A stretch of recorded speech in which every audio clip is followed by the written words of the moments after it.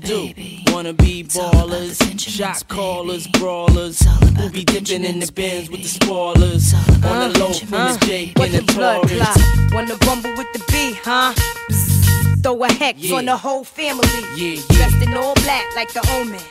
Have your friends singing, this is for my homies. And you know me, for making niggas so sick.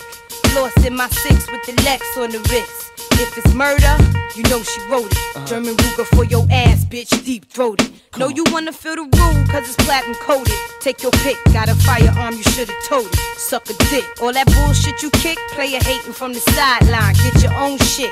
Why you riding mine? I'm a good fella, kinda lady. Stash 380s in Mercedes. Puffy, hold me down, baby. Only female in my crew, and I kick shit. You're listening to 2, 5, and 10. Your source for bullshit-free NHL news, analysis, and insights. Now, here are your hosts, Kevin Naughton and Ben Stewart. You know, Benny, it's just one of those things where some days you think the city's coming down, and sometimes it comes down with the bang, and it's rebuilt instantly. Calgary, what up, baby? I know. I mean, I know the last time we talked, we said that we couldn't wait to see what was going to happen in the first wave of free agency, especially with some of the talent that was available and some of the trades that were expected to happen because of some RFA statuses. But nobody played this parlay in Vegas. No, because if they did, they had insider trading, because I don't think anyone saw this whole thing happening. And of course, we're talking about the Maple Leafs setting themselves up for back-to-back Stanley Cup championships, right? Exactly. That acquisition of Matt Murray is going to bring them to the promised land. Exactly. Get some Pink Whitneys in him, and he's good to go. What a guy.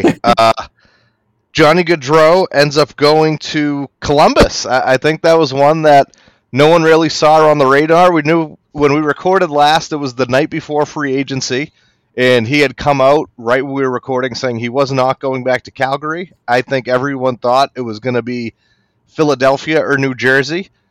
We come to find out on the other end that Chuck Fletcher, the GM in Philly, never even offered him a contract because it would be very tough for him in the cap position to try to trade people after you sign the biggest free agent out there. So the Flyers never offered him. He was with negotiations with Jersey, and they said Columbus came in late, offered him, and he said, let's go to Columbus, and they made it happen. I mean, Columbus now a free agent destination, Benny? I mean, they also signed Eric Goodbranson, so I guess they are turning into a destination. Sometimes you need the meat there. Before getting into Columbus, there are three things to take away. This one decision has hurt the reputation and the short-term status of three different organizations. Number one, New Jersey. Because according to Gaudreau himself, he was in negotiations. They were the only team that he spoke to that day, which is astounding to me, that the best free agent on the market, one team called him. He had four teams in mind. I'm assuming it was New Jersey, the Islanders, the Flyers, and the Blue Jackets, because he did say Columbus was one of those four teams, obviously. And he was talking to New Jersey. So, one, New Jersey. I don't know how you let him get off the phone. He said he was on the phone with New Jersey, and then Columbus called, and he talked to them, and then he told his agent, that's why I want to go make it happen. And an hour later, he was with the Blue Jackets. How do you let him off the phone?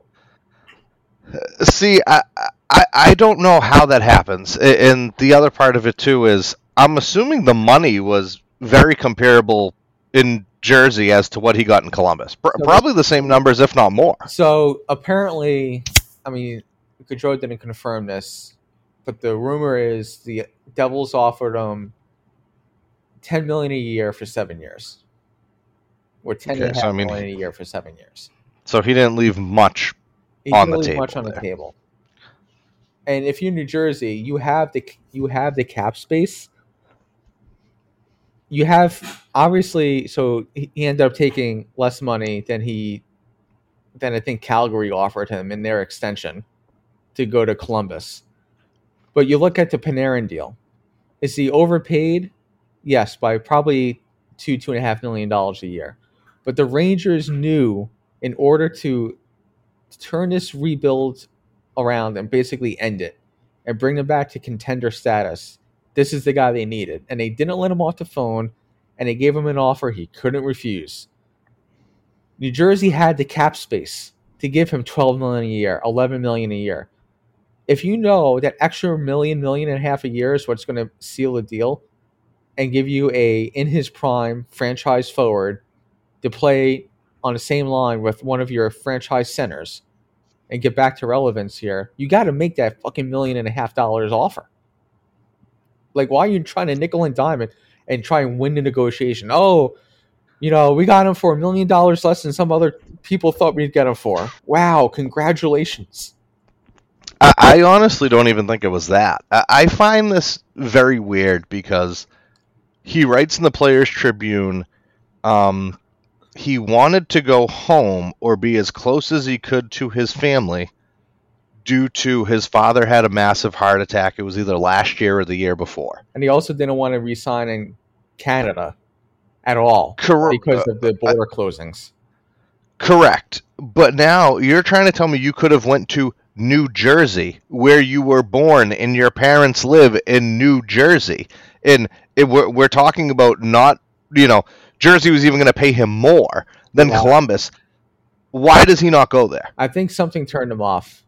Something definitely turned him off. Because the coaching staff or something about the organization made him go.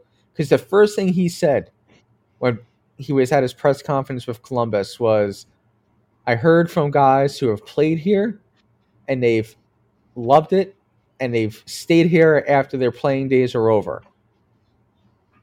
I think something about the organization with New Jersey turned him off, whether it was ownership, hockey ops, how the players are treated, overall.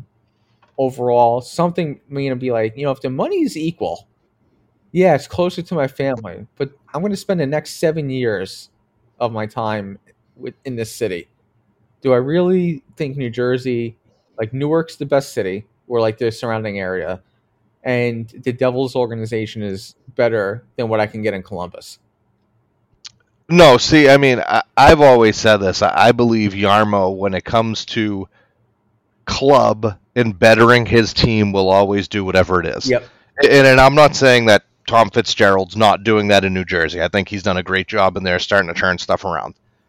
Do I think location may have had something to do with it? Sure. But at the same time, like, this isn't like, he's in Calgary before this. Yep. He's in the room every day.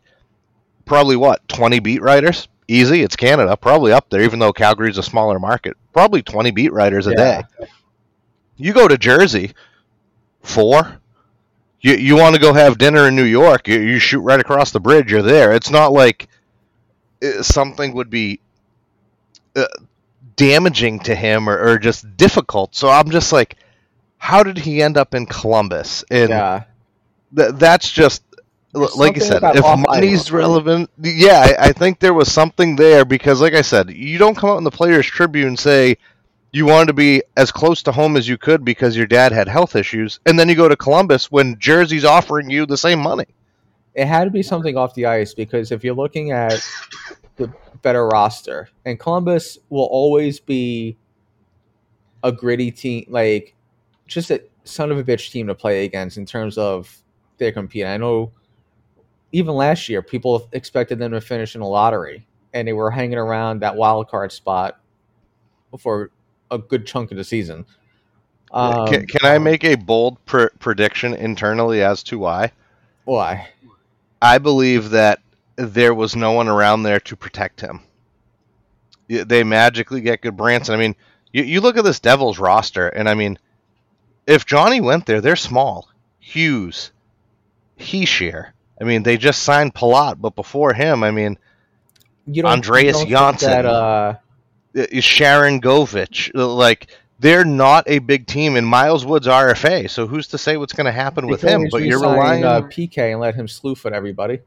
I mean, yeah, but I think internally, I think Johnny was probably saying, Johnny knows he's a good player. This isn't like a naive fact or being obnoxious, but Johnny knows he's a good hockey player. And I think the other part of it is he wanted to feel protected. You looked at him in Calgary. He had Kachuk. He had Lucic. He had these guys around him. And now it's like, if you go to Columbus, at least you do have Goodbranson there. That's a huge pickup for them.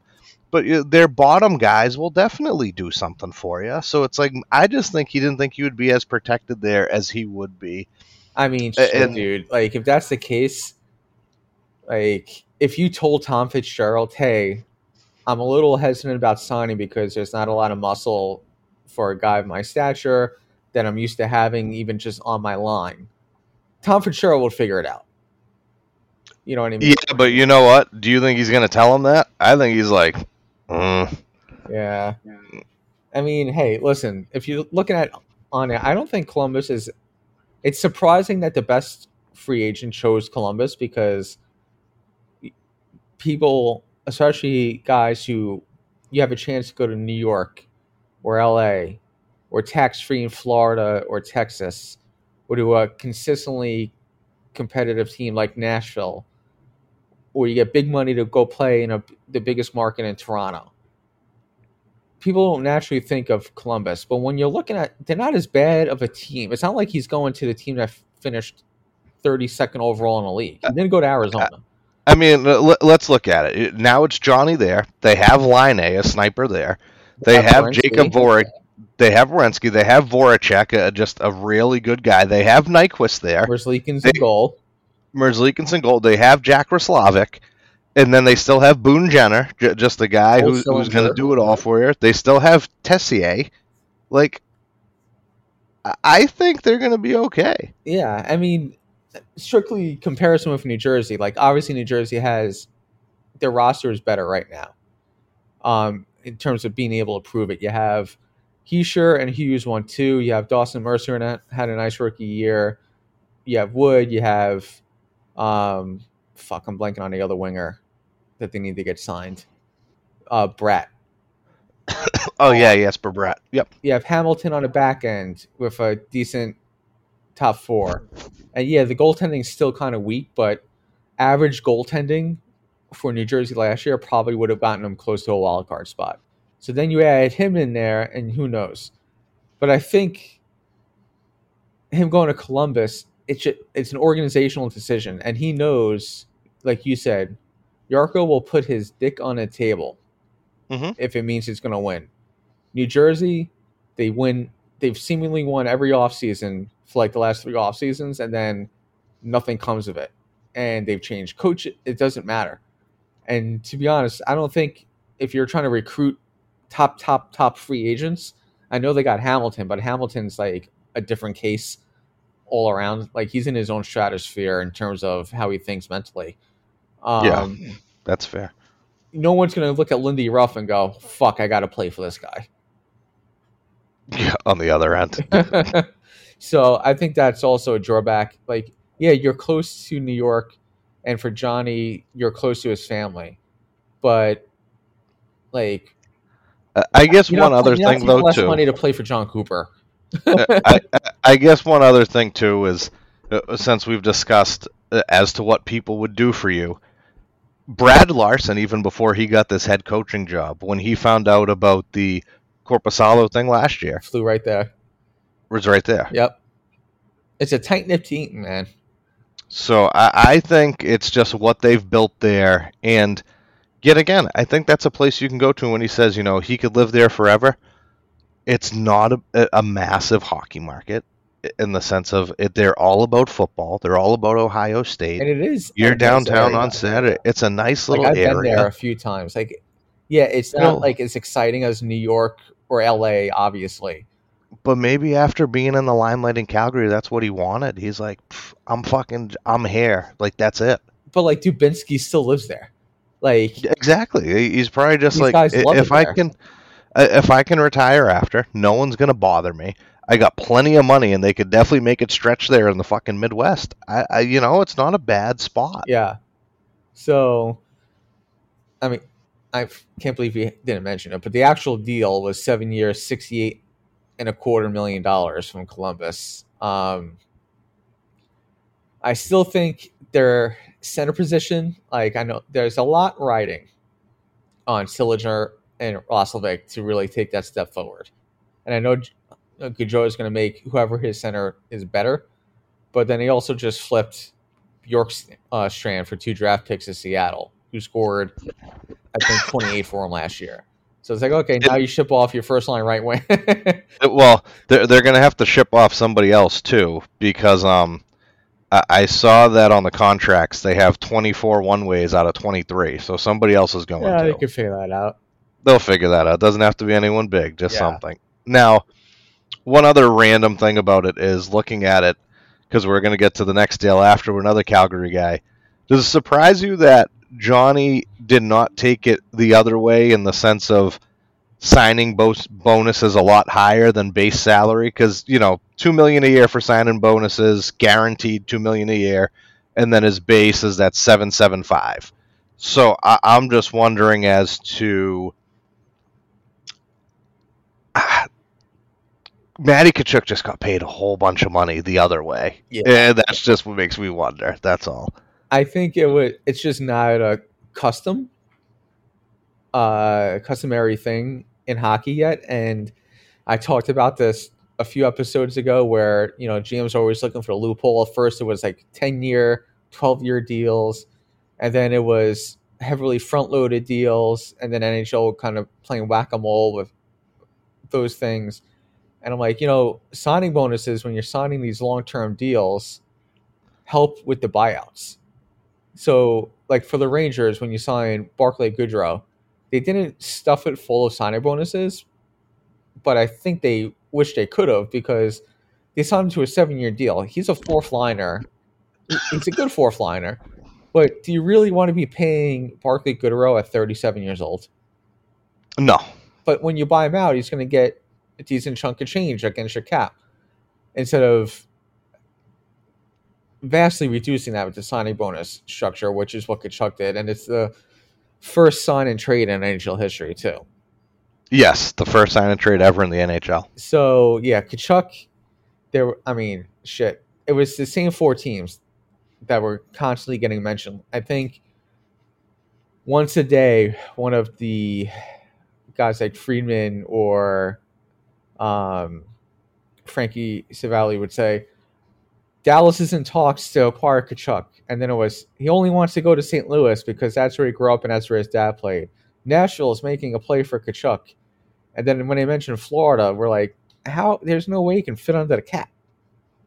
Because no one thought, well, we'll make room by trading Uyghur and Huberdeau. No, I will give it to the GM down there in Florida. All I'm saying is, you go there, Bill Zito, and you have Huberdeau, who is going to go to market next year because he's not staying in Calgary. He was not happy about the trade that has already come out. About going to Calgary? Oh, he was not happy about going to Calgary. Why? Did not want to.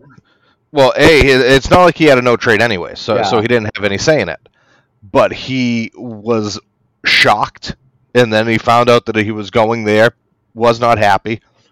On the other end, Brad Treliving is acquiring 2 guys who are both pending UFAs. You can flip them. He can flip them, but at the same time, you unloaded Tkachuk. I understood he said he wasn't going to play there, so now your hands are tied. You got to make a move. Granted, he brought back 2 very good players in return and a first-round pick, and he saved a couple, I think, almost $1 million on the salary cap. Yeah, I think it was $1 million in total. He ended up saving to be under, but dude, next year they're both going to walk out the door. They're gone. Jonathan Huberdeau loves South Florida. He had a Lamborghini in the driveway. Well, good luck going back. Florida, California, and Tampa, Florida. Oh no, but it's love the lifestyle, and then he's dealing with that, and it's man, that one hurts.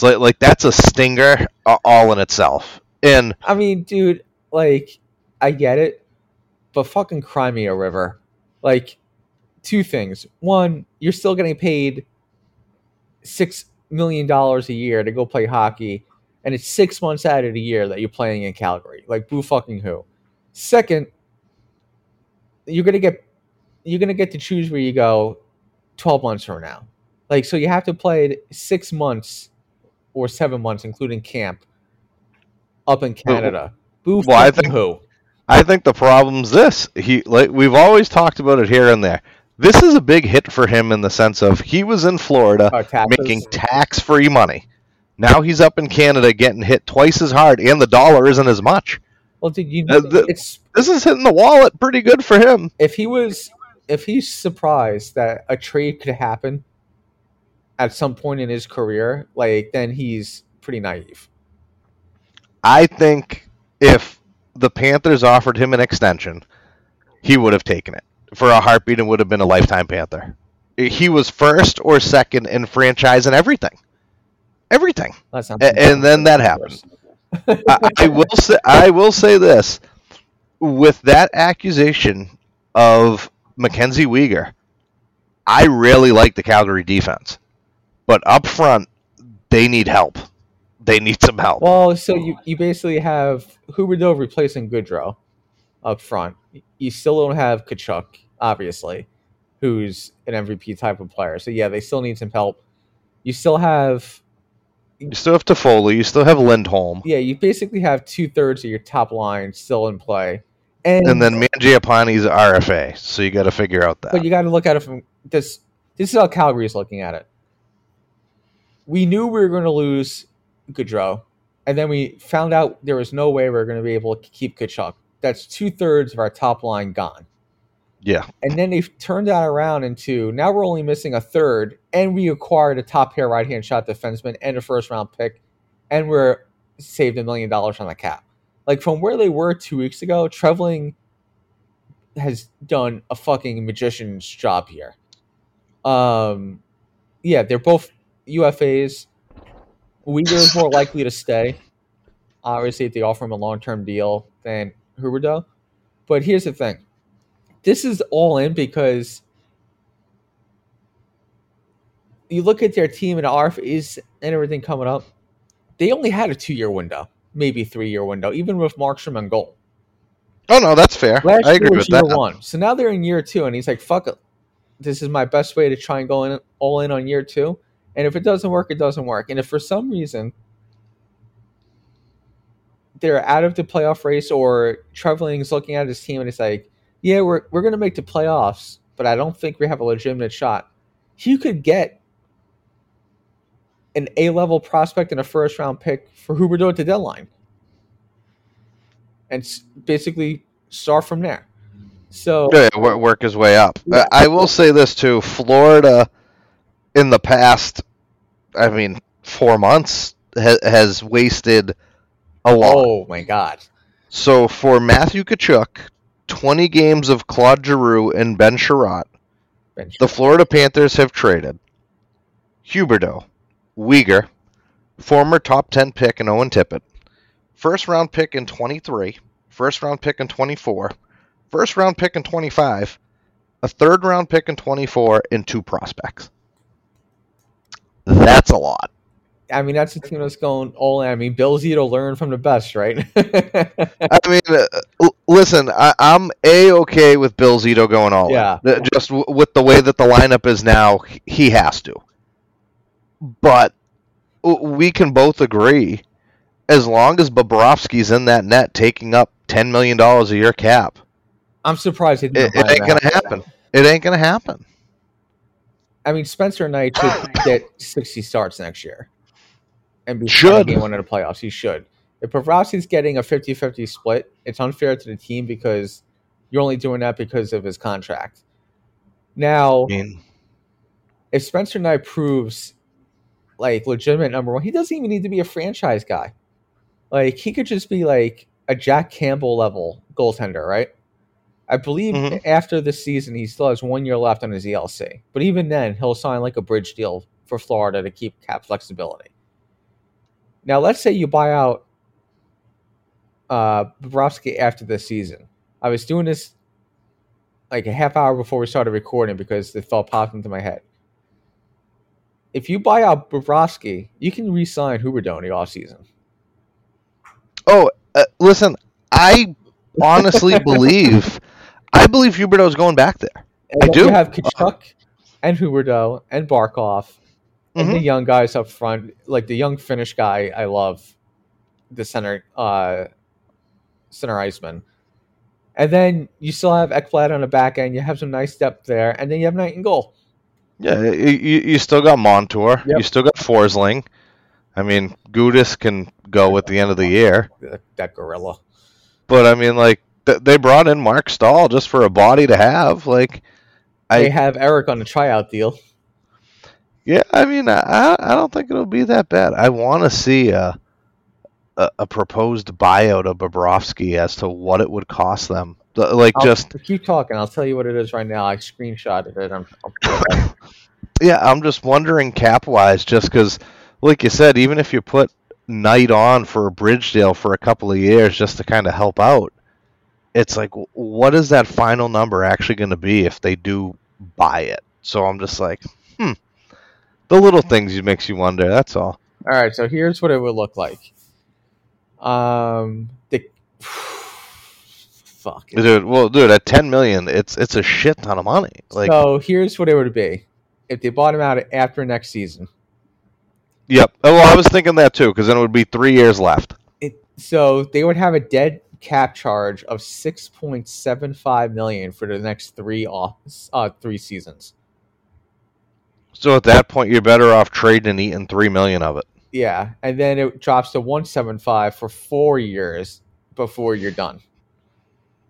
That's a lot. So 3 years, $675, then $175. Basically, you're saving $3.25 million immediately if you just buy him out. Yeah, that's not even that much relief. Yeah. That sucks. What a shit deal, man. What a shit fucking deal. You never give a goalie that much money, especially Bobrovsky. Like, you have your Bedors, you have your Waj, your Belfours, your Curtis Josephs, your Hanks, Tuukka. Well, just for the amount of years it was. Like, give him $10 million a year for 4 years. Just all right, we got him in the door. But and then you're seeing if the goalie deal is the following off season, the guys are maxing out at most $6 million. Yeah, for good goaltenders in the league. Meanwhile, you're paying him 10. Like, what a crap deal, man. That is so much fucking money. But just go back to Calgary really quick. I like this. Like, I thought once Kachuk was leaving, like, okay, like, tear it down.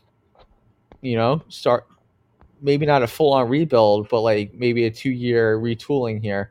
But I like what they made, the moves they made. They still need a first-line winger unless Mangiapane wants to flip over to the right side and play on a right wing.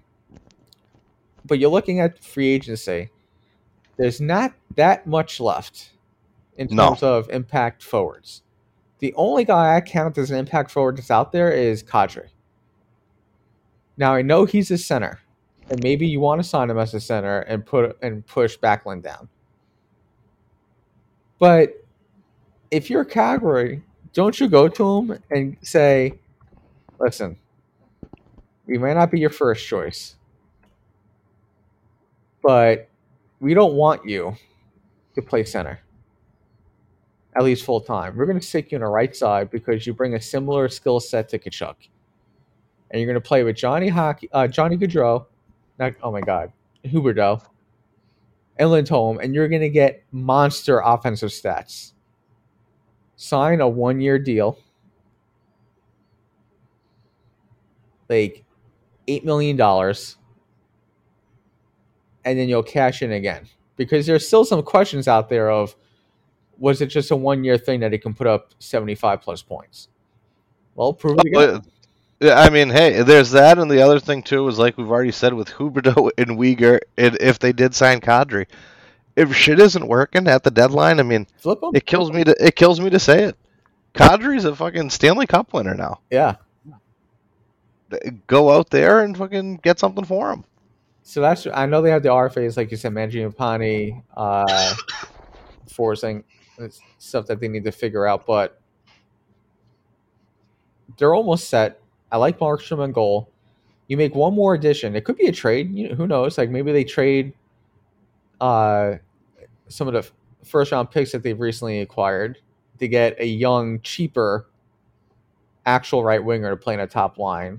You never know. But I think if they do that, I still like Calgary out west if they do that. So, well, in that Pacific, yeah, I think they would probably still be in that top 3. yeah. Before we get into the Bruins or Rangers, any other moves that you want to talk about individually or teams overall for what they've done in free agency or essentially with trades and free agency? I like Nashville, man. I like what they did. I like them bringing in Niederreiter. I think Nino, size-wise, gives them a little bit of depth there. Only a short-term, cheap deal. Yeah, I was going to say, I thought the money really worked out for them, and I like the additions that they've made. I thought Nashville's done a good job this free agency. No, we got to talk about? I'm sorry, it just popped in my head because I just saw him.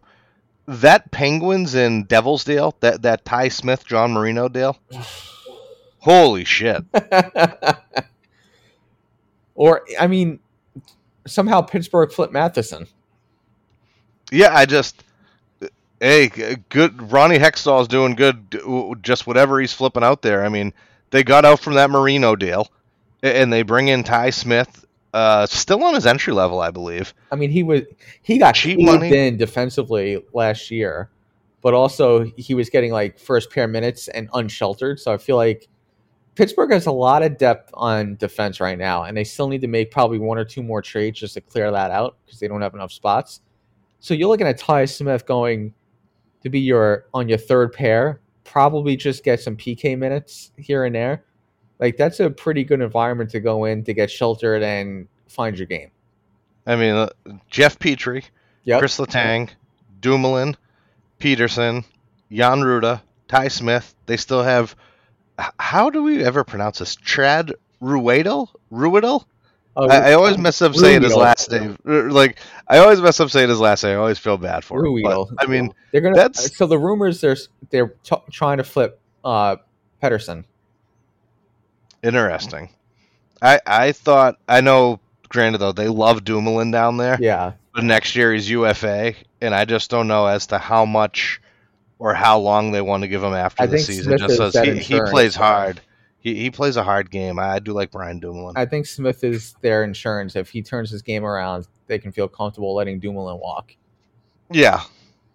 But no, good maneuvering there. They kept Malkin. They kept Letang. They kept Rust. So if Jari bounces back health-wise, once again, they're going to be right in it. I mean, I know Malkin probably misses like half the season again anyway, but they'll be a playoff team. Before they drop off, right? Like Pittsburgh up front, Crosby, Malkin, Gensel, Zucker, Rust, Raquel, Kasperi Kapanen, Jeff Carter. Then it drops off to Brock McGinn and Teddy Bluger, Josh Archibald, Ryan Poehling. They just got in that trade with Montreal. That's a good roster. That's a pretty good roster. And you have Sullivan behind a bench. Like, they're like, for being kind of cap restricted and having no prospect pool whatsoever. Like, they're still they are fighting tooth and nail to keep that window open. Yeah, like you said, you got to give it to them. One team, obviously, your boys in Ottawa. Love the Sens. So what an off season. They get the Giroux deal done. They signed Norris to an 8-year contract extension. They got out of the Murray deal. They brought in Cam Talbot to split time with Forsberg. That's a nice. I love that Talbot deal. Tandem, because you had the potential in Forsberg and you had the consistency of a veteran in Talbot, which they were hoping to get from Murray but didn't get, and now they save some money. They have the better goaltending situation. They have Giroux up front. Overall, just a very, very good offseason for Ottawa. And they still have almost $12 million in cap space. Yeah. He ain't done. So I know we talked about them briefly with Gaudreau. The Flyers, one, they didn't even make a call, but then the excuse of we didn't have the space. That just shows me we weren't aggressive enough to make the fucking room. Like, you need to go all in for Gaudreau. The owner came out and said money will not be a problem. If Fletcher comes to me and says, we need this, he's getting it. And then you don't even try. I just don't believe. So they're at the cap right now. They're right at the cap. But it's like you're trying to tell me you don't need a fire sale, but you couldn't have tried to unload James Van Riemsdyk. Only 1 year left. Eat a little bit of money. Someone would take that. Eat a little bit of money there. I mean, I love giving Delorier a 4-year fucking deal. Jesus Christ. I mean, granted, the money isn't significant for 1.75. But 4 years? I mean, they need protection, man. That's one of those things. And then, they have defensive issues. So what's the solution? Bringing back the guy who was part of the defensive issues last year. We both like Bronny as a person, but they're bringing him back, and he's going to slot in once again as a top 4 defenseman for him. That's not his role right at this point in his career. No, not at 35. He struggled mightily in the playoffs for the Rangers. I mean, he was still better than Patrick Nemeth. Jesus Christ. But they bring him back. They make the deal for Tony DeAngelo to eat up cap space. Maybe wait on that DeAngelo deal until you can find the cap space to sign Johnny Hockey. What do you say? I mean, doesn't sound crazy. The other team with Gaudreau, the Islanders, the only team to still not make a fucking free agent signing. Lou sticking to the guns. They ship a first-round pick for Alexander Romanov, who not very good. Overall, the grand scheme of things, the only reason why people still like him is because of the year on his birth certificate. If you just looked at him as a player, he's been trash since they're all last year and a half. Haven't signed anybody. They need a winger for Barzal. Nothing. I'm just basically sure that this is Barzal's last year there. He is going to pull a Matthew Tkachuk at the end of this year. I wouldn't be surprised. Like, why stick around? Oh, I'm not surprised. It's going to happen. I mean, granted, the team there, for what they still have, is still very good. Barzal, Anders Lee, Brock Nelson, Bailey, JG Pajot. They still have Kyle Palmieri. He's still farting around there. They still got Beauvillier. I love him too. Little Casey Cizikas always bouncing around there. But, like, the team is still sufficient, but they're lacking. Yeah. Like, and they need old more. Already. Well, yes, they are old. So, I can't believe Anders Lee's already 32. He always fucking kills us, so I can't wait till he's 35 and gone. Two other teams that I want to touch on before getting into some individual moves. I think Seattle's had a nice little offseason. Mm-hmm. They haven't been huge players in free agency. They signed for Burakovsky to 5-year deal. They made the trade for Bjorkstrand, like I mentioned earlier, which I like. They needed to get more offense, which I think they've added to. They have the 2 young centers who will likely make the roster. Grubauer can't be as bad as he was last year again this year. So even if he's just average the rest of the way, that's an improvement. Well, do you find it interesting, though, that right now they are rocking 3 goalies, Grubauer, Dreider, and Martin Jones? Well, Dreider's going to be out for the year. Oh, they just haven't put him on LTIR. Yeah, okay. He hurt himself, so that's why they brought in. Well, that was overseas, right, during World Championship? Yep. Okay. I can't believe NHL teams let their guys go in the offseason to play in this shit. I mean, up front, though, I've always loved Jordan Eberle. Yeah. You got Eberle, you got Schwartzy. They signed Burakovsky. They have Bjorkstrand now. They have Yanni Gord. They have McCann. Yeah, Wenberg, Donskoy. They just RFA'd with Morgan Geekie. Yep. Like I think, and then I mean, I love that Shane Wright, Matthew Bernier's break down the middle, man. Like even if it's just not this year or the year after, like I like that. They did have to end up breaking up the Fleury brother tandem. Hayden went to Tampa Bay. But I like their offseason. The other team that I like their offseason so far, the Tampa Bay Lightning, man. Liking it, huh? I like their offseason. I know they lost Palat. I think for everything he's done for Tampa Bay. Tampa Bay, they did this with Gord, and they did it with Goodrow, and they did it with Palat. They squeeze as much juice as they can get out of that stone. Yep. And then as soon as they're going to get too expensive, they move the fuck on. Yeah, thanks for coming. So they signed Nemesnikov to a 1-year deal. He's going to give them what Palat gave them. Maybe not as clutch, because Palat always came up big in big spots. But over the course of a season, they're going to get very similar production from Nemesnikov as they got with Palat, and he's on a 1-year deal. I love the Ian Cole signing. I've always loved Ian Cole. Like, just wherever he goes, steady and lifts the play of the guy he plays with. They lost McDonough. We talked about that already, which left an opening. They're going to give more ice time to Sergachev because you couldn't keep Sergachev in a third pair forever. No. So that's where fair. Cole slides in. Now Cole's on your third pair. Cole's he's going to be one of the best third pair defensemen in the league this year. So now you have Hedman, Sergachev, and Cole. They lost Ruda. Mhm. I still like their right side. Obviously, Vasilevsky in goal. They're going to try and replace what they lost with Palat with Nemesnikov. A couple of the young kids are going to, I think Tampa Bay's still right there. The only thing that's working against them is all the extra miles.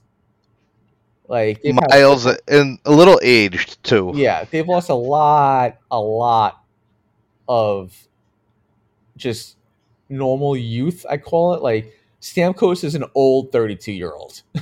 Yes. Yeah. That's Played fair. a lot I mean, of hockey. still a lot of production, but yes, an old 32. Um, Alex Killorn, same thing. yeah. I mean, even Hedman, with all the minutes he plays, he's in his early 30s right now. Yeah. Individual moves that I want to touch on.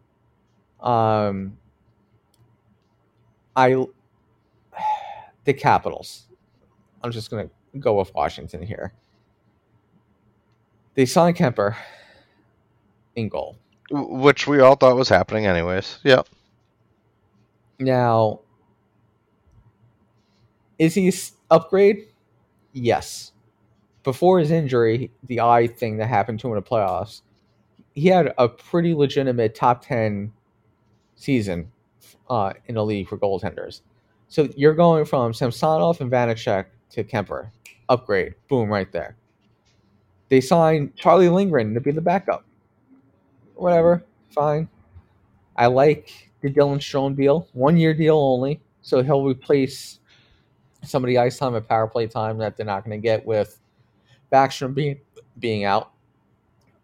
But to me, it just seems like rearranging to be cliche here, the chairs on a Titanic. On the Titanic.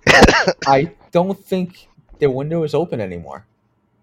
I know Ovechkin's going to pump his 40 goals a year, 30, 40 goals in next year. I know you have Carlson. Wilson's going to be out for a good chunk of the season. Backstrom's out. I feel like the Kemper deal, while he is an upgrade, it's a 5-year deal. You're not going to be your window's already closed. You're definitely not going to be contending in year 3, 4, and 5 of this deal. Do you have up Cap Friendly right now? I can pull. Yeah, I have the thing. Yeah. So if you pull up Washington's team, Yeah. from this season to next season, I mean, they also don't have any cap space for this season right now. There's $6 million over. I mean, Backstrom's going to go on LTIR, but there is red all across the board for the end of this year, for next Carlson's season. the only defenseman signed. Yes, there's no one else there. Everyone's UFA down the board, and I mean, even their bottom 6 forwards, UFA, 1 RFA, everybody else UFA on the bottom too. That's one point. The other point is the age. Like, Oh yeah, you talked about Lightning with an old 32. These guys are beat up in Washington. Like TJ Oshie's an old 35. Yeah. I mean, Ovechkin's going to be 37 this year. Kuznetsov's going to be 31. Oshie's turning 36. Eller's turning 34. Carlson's turning 33. And then you look at Backstrom, who's going to miss a heavy, if not all season, he's going to be 35. By the time he comes back, he's going to be 36. Yeah. Like Tom Wilson's already 29. Hagelin's 34. So I look at it as like they're going to end up finding themselves in a Sharks position where they're going to be up against the cap or with several immovable contracts because of age and the cap hit, and they're not going to be in the playoffs, and they're going to be stuck. And unfortunately, they didn't navigate the whole trying to keep the window open with the right decisions at the right time with the right guys that Pittsburgh struck. Yeah, sometimes you got to cut certain guys out. Yep. Yeah. So it's really going to be, I think the next 4 years are just going to be, can Ovechkin catch Gretzky? That's all it's going to be in Washington. Because when you look at the Eastern Conference, I mean, they're not a playoff team. They're not. So I know Strome's 1 year. I know they have a lot of UFAs coming up after the season, which will help them clear some space out. But when you give a guy like Kemper 5 years, who's going to be 33 during the season, is it really the best use of money and resources to have your 33-year-old starting goaltender making over $5 million a year when you're not really a legitimate contender? Sometimes it's just all about keeping the old guys together, the little country club. So that's one. The other thing is Toronto as a team. Now, I like the depth signings that they've made because they finally decided to walk away from, let's sign every 40-year-old there is. Like, no more Joe. Is Spezza back? Is he signed for 1 more year? Or is he retiring? Retiring. He's retiring. I like Aube-Kubel. I love the Gaudette signing. I really, I know it's irrational. It makes no sense. I love Adam Gaudette as a player. He's always been a really good player. Like, you put him on your fourth line, and he's going to help drive some play. He might chip in some offense here and there. He's not going to hurt you if you put him out there for 10, 12 minutes a night. And he's on the right side of the age curve. I love that signing for them for their fourth line. Aube-Kubel for the fourth line. The Victor Mete signing I like. Calle Jarnkrok signing. The one thing is, can we move on from Pierre Engvall, please? Like, enough. He's my forward Cody Ceci. Probably a nice dude, but on the ice, like, fuck, you can't replace this guy. If you can't replace Engvall, I don't know what you're doing as an organization. I'd rather have kept Colin Blackwell than let Engvall walk. But the real issue is that Matt Murray deal. I was very happy when Ottawa was able to get him off the books there. The fact that you're going from Jack Campbell to Matt Murray and not saving any money. It's not like Campbell signed for a Bobrovsky deal and now you're paying half the money to have a downgrade in goal, but at least you're saving $5 million. You're basically saving nothing. And you bring in a worse goaltender. The Maple Leafs have somehow gone from a solid to pretty good number one in Freddie Anderson and ran him the fuck out of town to Jack Campbell, who was good and consistent, but he's solid. He's solid. To Matt Murray. In 2 off seasons, you went from Freddie Anderson to Matt Murray. I don't know how you do that on purpose. Now, yet again, probably planning too far for the future myself here, but Austin Matthews. I think you have another Matty Tkachuk on your hands. I mean, granted, he's UFA, so he has all the cards. Who, Austin? But Austin, he's UFA, not at the end of this year, the year after. Oh, okay. I was like, holy fuck, really? No. So I'm just saying that, like, mid next year, they're legitimately gonna have to decide if at the trading deadline they're going to get rid of him just because there is no way the city of Toronto could go with another one of their top picks, their top guy, leaving for nothing. Yep. Can't happen. It cannot happen. If he leaves, one, what teams can afford him to give him a deal that he wants? And two, what teams can afford a trade to give up what Toronto's going to want in return? Not that many. Not that many, but all I'm saying is that if you're midway through that year and he has not committed to you, what is better? Going to the off season and losing him for nothing, and having that all for a storyline, or you know what, deal him there and say, we didn't know if we weren't going to sign him. He didn't commit to us. We're more than willing to bring him back here in the offseason if he wants to sign back here. But, hey, is Kyle Dubas, his job is to do what is best for the team. And if Austin Matthews can't give you a yes or no, or his agent doesn't want to do an extension, happen. You can't. It needs to be the hard way. Yeah, you can't do it. So, and yet again, hey, is this a cutthroat league? Yes, it is.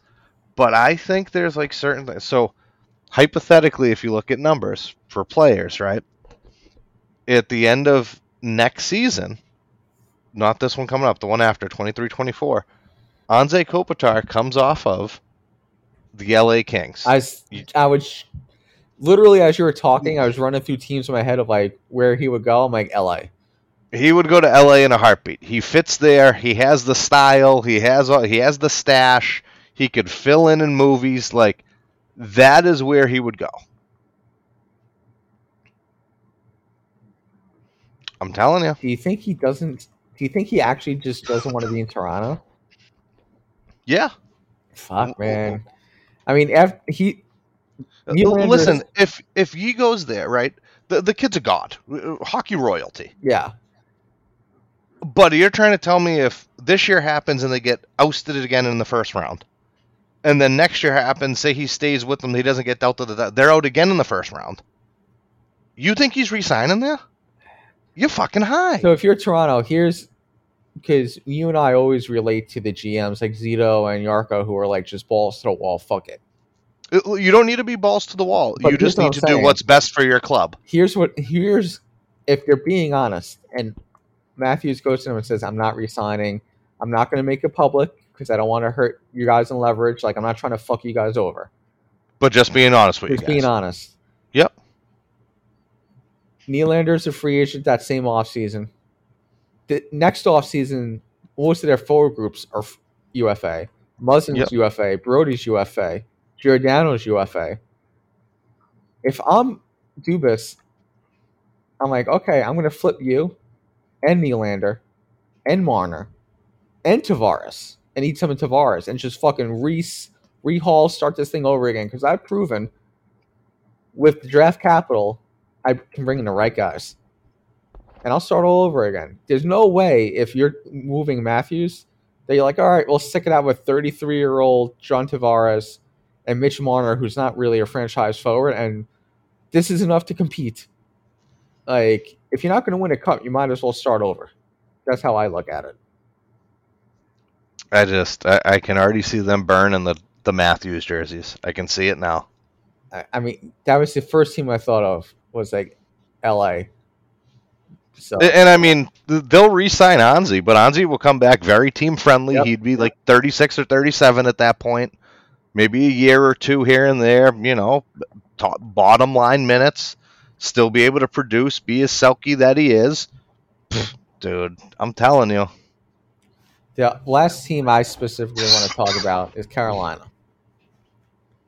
They lose Trocheck, Niederreiter, and Cole.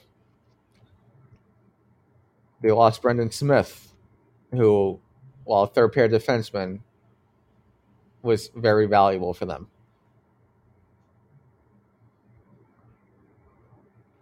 They make the trade for Brent Burns. I mean, they lose D'Angelo, they replace him with Brent Burns. At a minimum, that's a wash.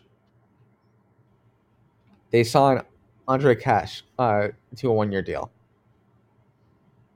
They're running it back in goal with Ranter and Anderson. They bring in Pacioretty, though. Pacioretty, who... For nothing. Literally nothing. But the problem is he can't play. Like, he can't stay healthy. I mean, for them, though, if you look at it in the sense of relief, I mean, Pacioretty's 1 year UFA. Just this season. I'm talking about keeping a window open this year. I know, but I mean, if you look at it for kind of future-esque, I mean, who's to say that they're not anticipating him getting hurt and he's going on LTIR? That's $7 million they can use. I guess my question is, they're probably going to be running Kakiniemi as their 2C to replace Trocheck. They're counting on Pacioretty, even though he plays the opposite wing, to replace Niederreiter. They have Jarvis has played center in junior, so maybe they'll put him at center on the second line. There's talk that they're going to trade Natchez because he doesn't want to sign long term. Okay. Are they better than they were last year, or on equal footing, or do you see them slipping a little bit here? Because no, I see them slipping a little, but I also expect more out of some of their guys. Like, okay. I thought Kakiniemi had a very good playoff for them. I thought Aho played very well in the playoffs. From that first round matchup with us, those were two kids who you never see in the mix that were in the shuffle after every whistle, mixing it up, talking shit, finishing checks. I expect a lot more out of them coming into this year. Now, Teuvo Teravainen, I expect a little bit more out of just because he should be better. I mean, are you asking me, do I think Burns and the D'Angelo thing? I mean... No, I guess my question is, because in a division like the Metro... It's tight. The difference between the division winner and potentially missing the playoffs is not that much of a gap. You have the Rangers. You have the Penguins. The Devils should be better. You have Columbus. I'm not saying any of those teams, all those teams are going to finish out of Carolina. But if you finish fourth, you're potentially playing Tampa in the first round. Or Florida in the first round. Now, I know it's still very early to think about it, but I mean, if we're looking at the Metro, I mean, you guys, Pittsburgh, who goes 3-4, who knows? I mean, what Islanders team is going to show up? The same one from last year? I think they actually going to play? I think 3-4 is going to be a battle between Columbus, Carolina, and New Jersey. Columbus, Carolina, New Jersey. Okay, so the Islanders are out and Philly's out. Yep, I think Rangers are 1-2 with Pittsburgh in whatever order. Okay. I think dead last is Philly. Even under a Tortorella coach team? Oh, that's going to blow up spectacularly.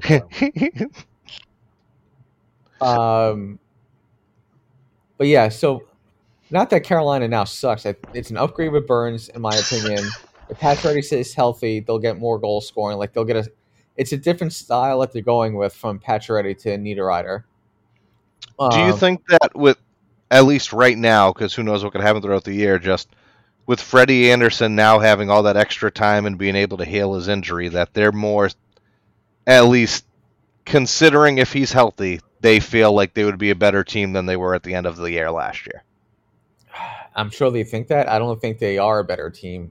Okay. Than they are. That's fair. If I'm a Carolina fan, that's my concern. It's not that we're going to miss the playoffs or that we're not going to be good. It's that any type of drop-off sees them potentially playing Tampa, Florida, the Rangers of Pittsburgh in the first round. Giddy up. You know what I mean?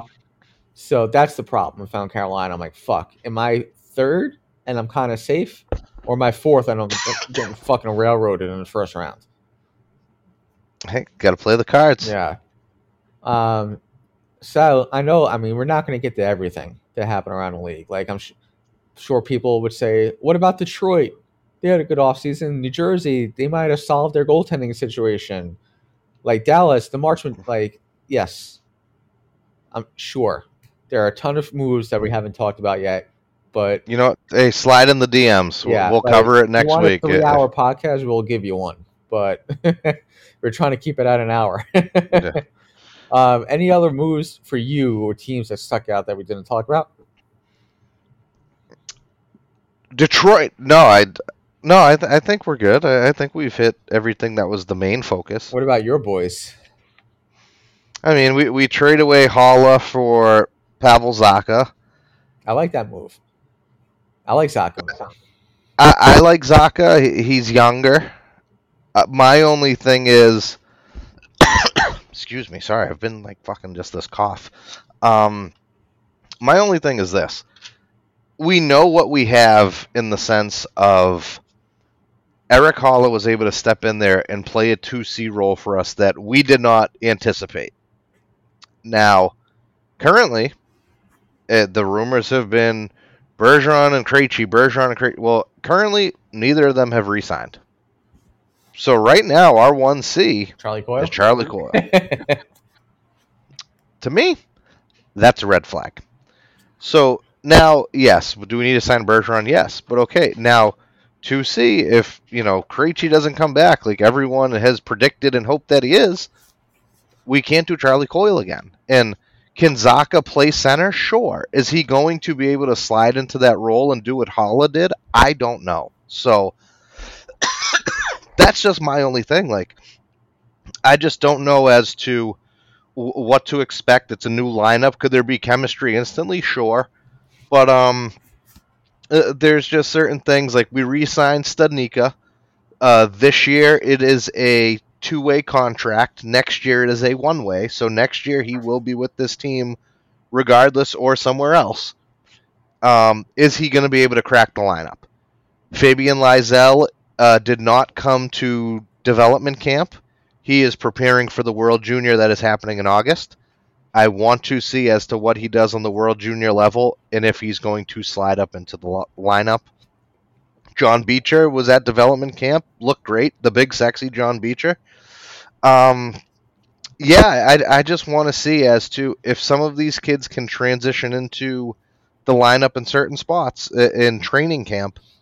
Don Sweeney's going to have to push some people out, and it's going to be maybe you can't sign someone instantly, but at least you're already looking forward towards next year and preparing for free agency or re-signing your own players. Yeah, I mean, you guys just got to try and hold your heads above water until Marchand and McAvoy start coming back. Yeah, I mean, so we're got to hold our heads above water at least until I think they said early December. So I mean, Thanksgiving. Yeah. For the Rangers, so it's funny because the last episode I talked about not being a huge fan of Trocheck, and that's who the Rangers ended up giving a 7-year deal to. So we're going to have him through his age 35 season. Is he better? Is he better than Strome and Kopp? Probably, slightly. Am I a fan of the deal? No. Is it my money? No. Do the Rangers give a shit about year 6 and 7 of this deal? No fucking way. Like, they're in it for the next 2 years to see, like, all right, let's see if we can get this shit done. So they put in Trocheck. He's going to be 2C next to Panarin. He brings a different style to our lineup. Smaller guy than Strome and Kopp. Better defensively. Much better on faceoffs. And he's just an annoying fuck to play against. Like, even in the playoffs when we played Carolina, just one of the most punchable faces I've ever seen in my life. And always in the mix. Yeah. Always. So he's going to help open up some space on the ice for Panarin that Panarin didn't get with Strome and Kopp. And I think the Rangers felt comfortable moving on from Strome, even though Strome and Panarin were really close and they played together on the same line for a couple years, was when they brought Kopp over and Strome got hurt, they saw that, okay, so Panarin works with Kopp too. So it doesn't, he can work with any center, which should be obvious because it's fucking Artemi Panarin. You going to die over there? I think so. I don't know what the hell's going on. So they signed Trocheck to be 2C. The last things of business for the Rangers are just signing Kakko to a bridge deal. It sounds like it's going to be 2 years, $2 million per. And then they're going to basically be ready for the season. They signed Ryan Carpenter as a fourth line forward to replace Kevin Rooney for the league minimum, $750K for 1 year. Can't beat that. So right now the Rangers forward group is going to look like Kreider, Zibanejad, and Lafreniere on the first line. Panarin, Trocheck, and Kakko on the second line. Sammy Blais, Filipino, and Vitaly Kravtsov on the third line. And then a fourth line combination, 3 out of the 4 of Goodrow, Carpenter, Hunt, Reeves, and make it 5 actually, Gustav Radal from Europe, who they signed, who's a centerman. So they'll figure out the fourth line out of those guys. And then the only other thing they did was they got rid of Nemeth and his deal, and they signed Jaro Halak to be the backup goaltender. I like the deal. 1 year, $1.5 million. He knows what his role is. He's not going to be pouting on the fucking bench like Georgiev was. The last thing they need is this 7th defenseman, which I can see someone like Calvin DeHaan getting a PTO, and then they just sign him to a cheap 1 year deal if he makes the roster. It looks like they're going to roll with Zach Jones and Schneider as the third pair, which I like on paper, so we'll see how that works. But for the offseason, the Rangers are pretty much done here. So sign Kakko, see how Kravtsov fits and which line he fits on, and then I'll impact where Lafreniere plays, and then fucking let's drop the puck. Ready to go. Yeah. All right. Anything else that you wanted to touch on? Maybe not off transaction wise or anything. I have 1.5 things that I wanted to hit. 1.5 things. I'm intrigued. Lay it on me, Benny. Well, the one thing is, do you hear about what's going on with the owner of the Oilers? I have not, no. So he's been sued in civil court as a defendant, and she has documentation showing that he paid her $75,000 when she was a teenager for sex. Oh, I did see that. Yes. Okay. Because the $75,000, I did see that. Like, yeah. What the fuck? Like, listen, rich guys are going to be rich guys, right? They're going to be assholes. Like, this guy apparently has no problem cheating on his wife. If you're going to pay for sex, there are plenty of high-end escorts, dude, that are a legal age. No shit. Like fuck?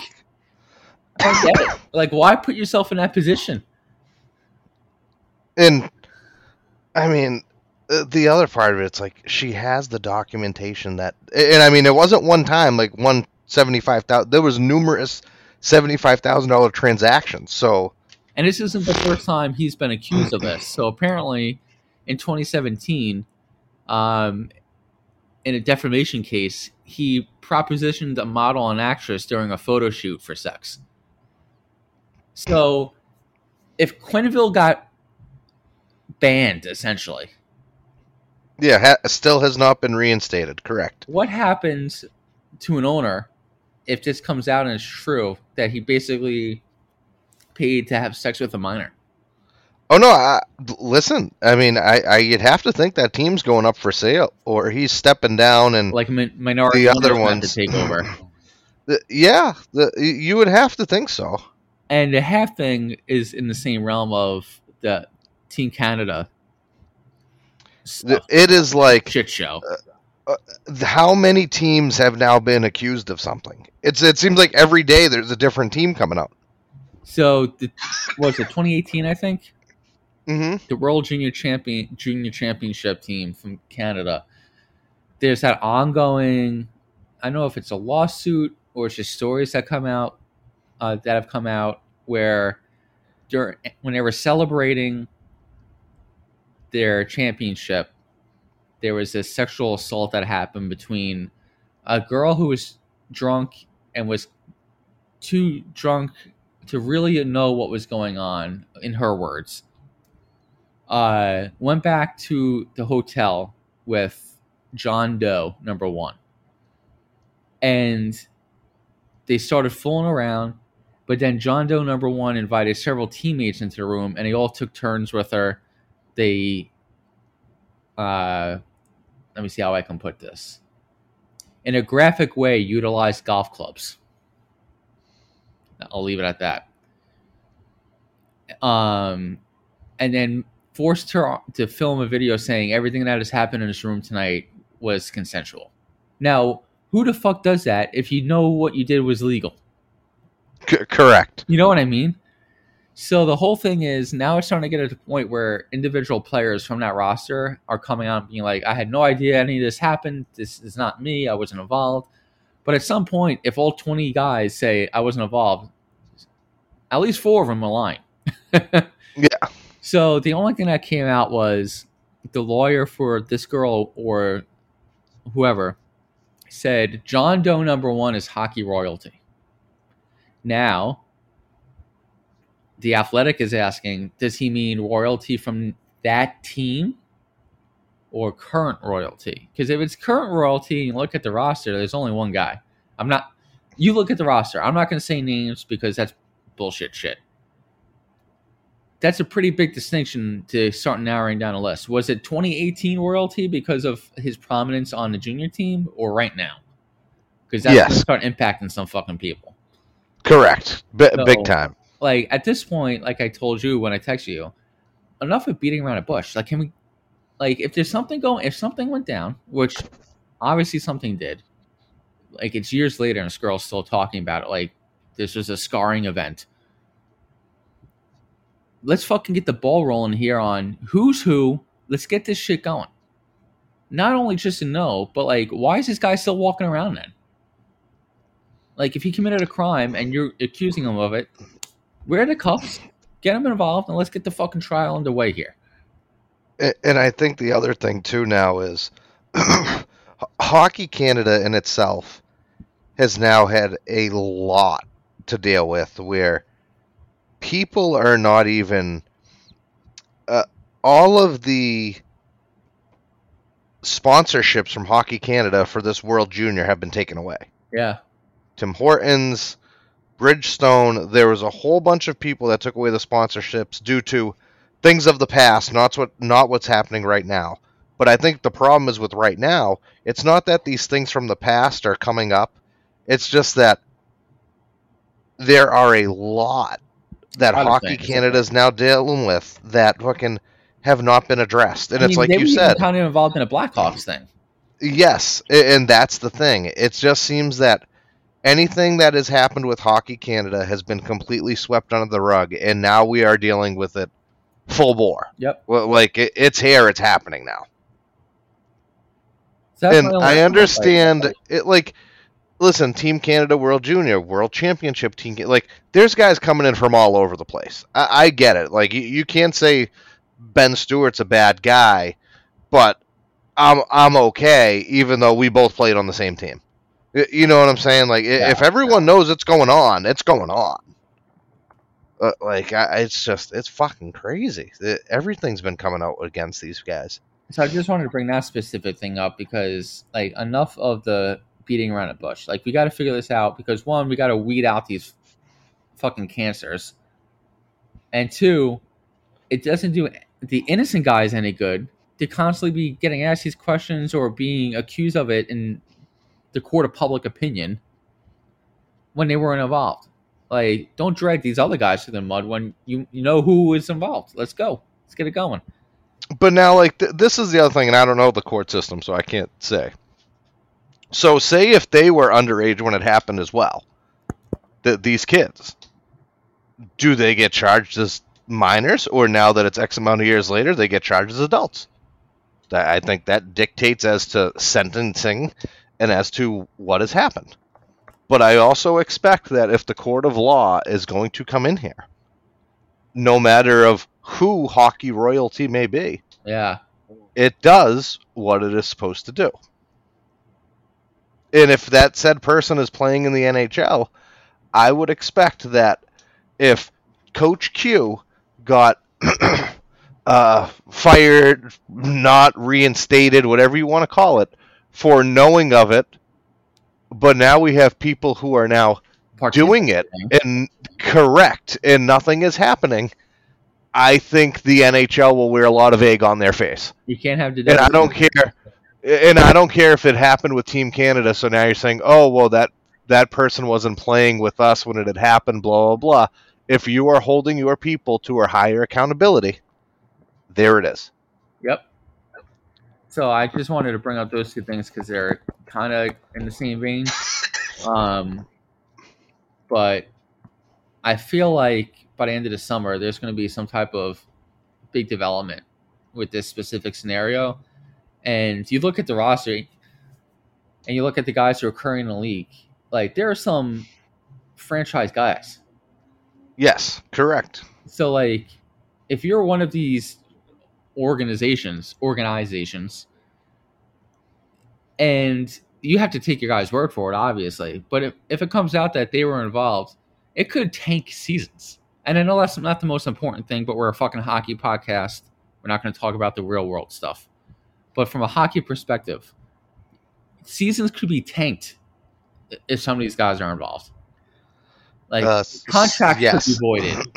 Like career arcs could be changed forever. Like, hey, remember, names can get taken off the Stanley Cup. It happened with the guy in Chicago. It can happen here too. Fuck, man. All right. Well, enough of the depressing shit. That's all I have for you today, man. All right. You have any shout-outs? Yeah, I'll give a shout-out. We talked about this in a much different vein before we started recording, but happy birthday to Anna, a.k.a. First Lady, 32 years old. And I now tell her that the older she gets, the more she will continue to understand how I was thinking 5 years ago. Of like, now you know why I didn't like going out, because I was 32 and I was fucking tired. Yeah, I am tired a lot. I will admit to that. Yes. But yeah, other than that, that's all I got.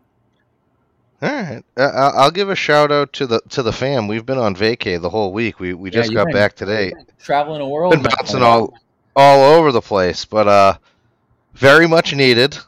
Daddy is tired though. I am definitely going to be chugging a little Pedialyte after this, just to Are you know somewhere else this week? Yeah, work tomorrow, 4:45. Be there. So you finish your wraparound trips because you had 2 trips recently, right?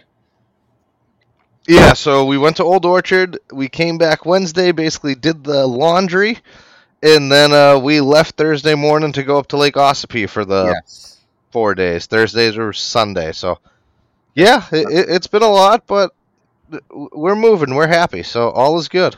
All right. Well, everybody, thank you as always for listening.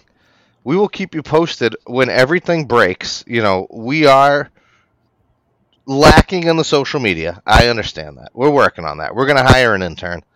And then we'll record, what do you think, big boy, next week sometime? Next week. Maybe we'll work on some maybe 2. Media. Let's just say within the next 7 to 10 days. 7 to 10 days. I like 7 to 10 business days. I like days. That. Besides social media, maybe you and I should brainstorm some potential alcoholic beverages. Dude, I had a lot of those this week. I think my body's shutting down on me. So, all right, everybody. We will catch y'all then. I got nothing, man. I got nothing. Signing off. Bye-bye. Bye-bye.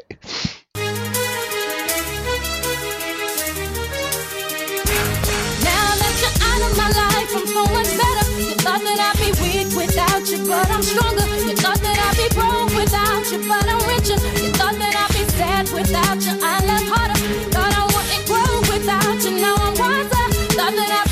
without